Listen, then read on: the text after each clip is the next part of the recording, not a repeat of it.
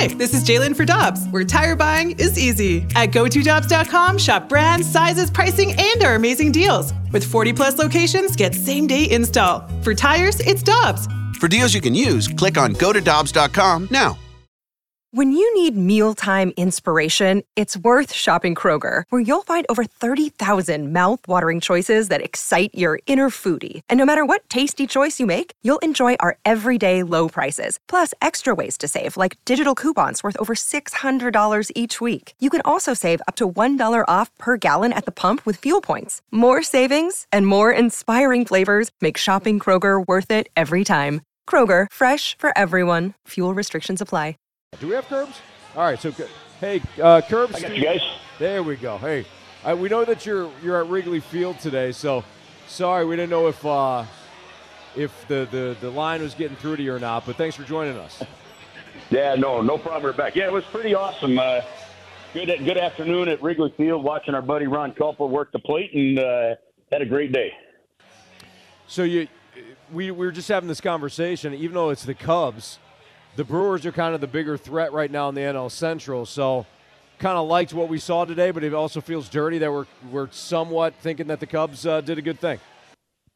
Felt dirty just being in that stadium, not rooting for either one of those teams. I'm like, there's no way we can get a tie, right? And there's Bud Selig around. Can we get a tie out of this thing? But I will tell you what, guys, that game today went 2 hours and 21 minutes, and I know there may be some controversy for some, and I'm a diehard baseball fan. Have been my whole life. I love the pitch clock. Yes, but yeah, do you feel as though, I mean, you're somebody that covers hockey all the time.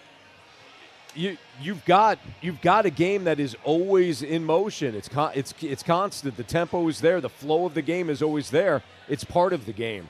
Do you like that happened in baseball? That rule got implemented. You know what it did? It just got rid of a lot of the baloney that you didn't need. The guys stepping out, when they weren't even looking down to third base. A pitcher that might throw 2 pitches every 60 seconds now is throwing at least 3.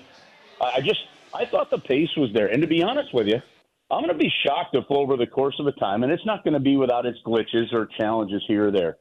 I'm going to be shocked if over the course of some time, this doesn't, like the players themselves don't all absolutely fall in love with this, because the pitchers, you get into a rhythm. The hitters get in there and they hit. I thought it was actually fantastic to watch how that was working today.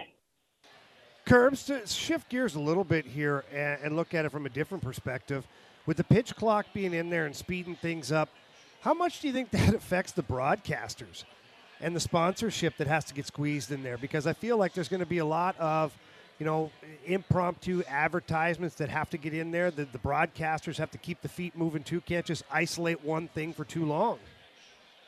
Well, you've seen how you guys do it on the TV side, how we do it on the radio side. It's not going to impact the sponsor thing. You're going to get those in. It will impact the pacing. John and Ricky and Mike, they're going to have to, just figure out kind of the different pacing. Ricky's probably on the color side, going to have to get in and out a little bit quicker, as will John. And maybe over the course of 162 games, too, you're going to miss a foul ball here, a base hit there, that kind of stuff. I mean, that kind of thing's going to happen because you still want the broadcast to be conversational, welcoming, entertaining, humorous, put all the factors into it.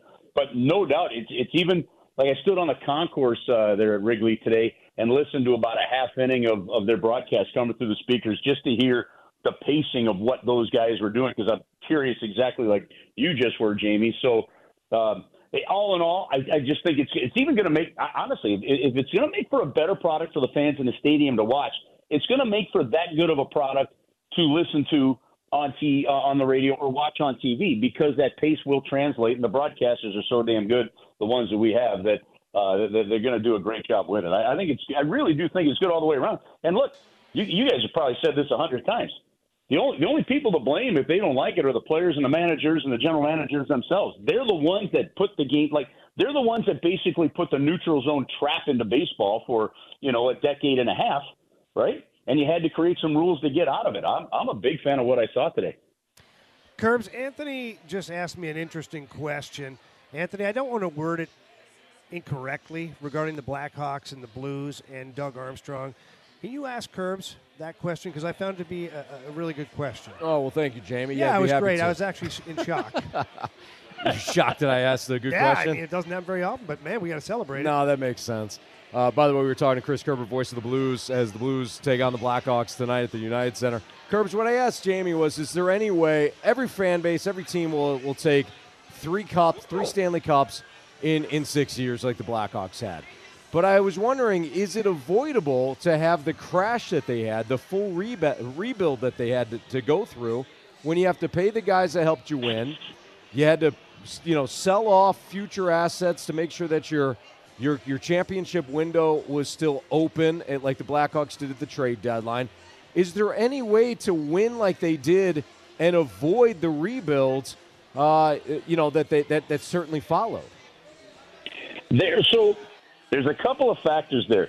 There's no way to avoid the rebuild.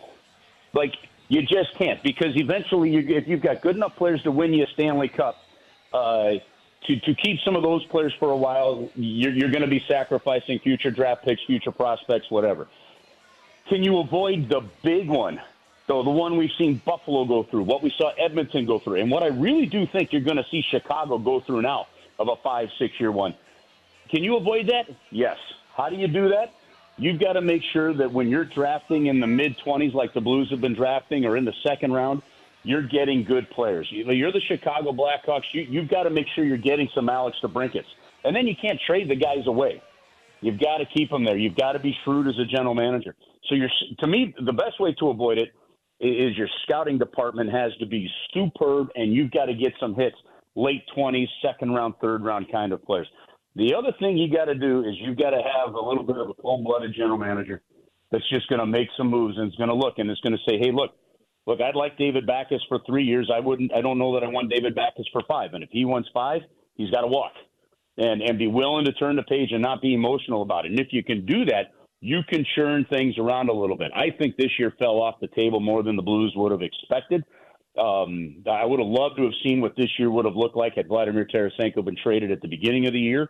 And then maybe you keep another guy like a David Perron or something. But even then, if you try to milk everything you can out of the David Perrons, the Ryan O'Reillys, and those guys, you're eventually going to inevitably fall into that deep rebuild. So to me, the way to best avoid it is the way the Blues are doing it right now. Because with 32 teams in the league in the parity, I don't think we're going to see a ton of teams doing what the Tampa Bay Lightning have just done. So is it possible? Yeah, but you just got to be shrewd as a general manager, and then you've got to hit. I mean, the Dallas Stars had to get Robertson, after the first round to make a difference. And if Robertson doesn't hit for the Dallas Stars, they're nowhere near where they are right now. So got to get a little luck in there too, I think. Kerbs, last one we got for you here today. How much fun is it watching Jake Neighbors and his journey here into his first season in the NHL? I'm actually, Jamie, enjoying more the personality of the young man off the ice. You could sit next to him in his locker and have a great conversation with him.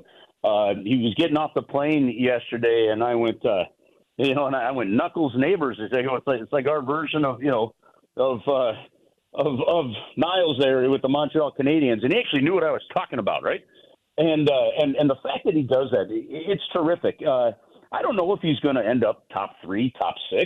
He definitely has the skill to end up top 9. But it looks like you've got a player that is going to be eventually coming into the mold of what we've seen from Braden Shen, and every team needs those. So I love what we're seeing from him, and because he's such a good personality, man, can you root for him easily. Kerbs, we appreciate you joining us today. We know you got a busy schedule, both going to Wrigley Field and then getting ready to be on the broadcast tonight as the Blues take on the Blackhawks. But we appreciate it. Have a good trip home, and we'll talk to you next week. All right, guys. Have an awesome time out there. Good luck today. Thank you. Appreciate it. That's Chris Kerber, voice of the Blues, right here on 101 ESPN and your home of the Blues.